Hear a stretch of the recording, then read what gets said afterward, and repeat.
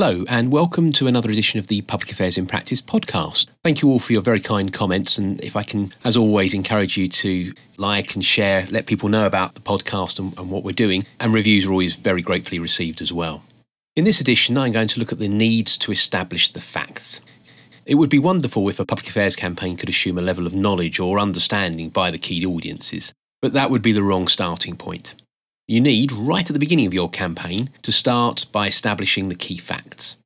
Now that may seem like an obvious statement when it comes to new issues or campaigns. There can often be the need to set the scene first and raise political and public knowledge. This would employ a campaign to make the issue important enough so that it has some resonance. In that way, politicians would be more inclined, or maybe more inclined, to listen and then act.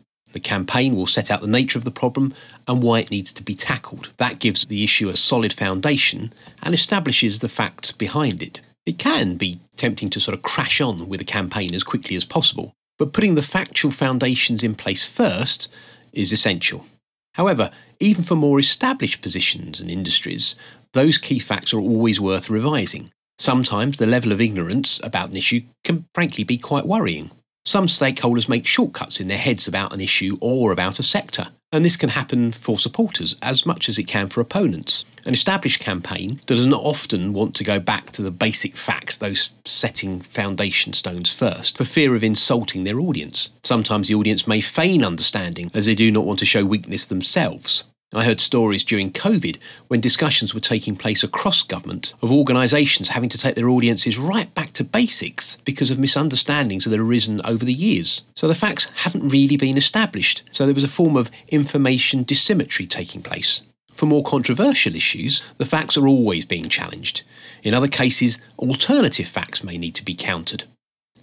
Now, there's nothing wrong with facing challenges, and a campaign always needs to be able to respond to them in a robust manner. If a campaign cannot respond in a well-informed or well-argued way, then frankly, it's not much of a campaign.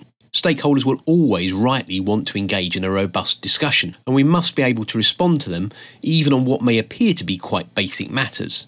Nothing should be taken for granted, especially as people within teams move on in an organisation and amongst stakeholders as well. And that relationship with stakeholders needs to be strong enough to withstand a regular fact-checking session.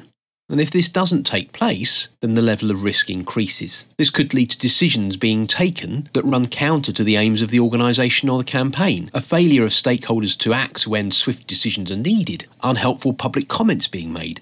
The list could go on. The battle for the facts could need to continue long after assumptions are made about alliances and trusted stakeholder relationships. So assumptions should never be made about the level of knowledge of stakeholders.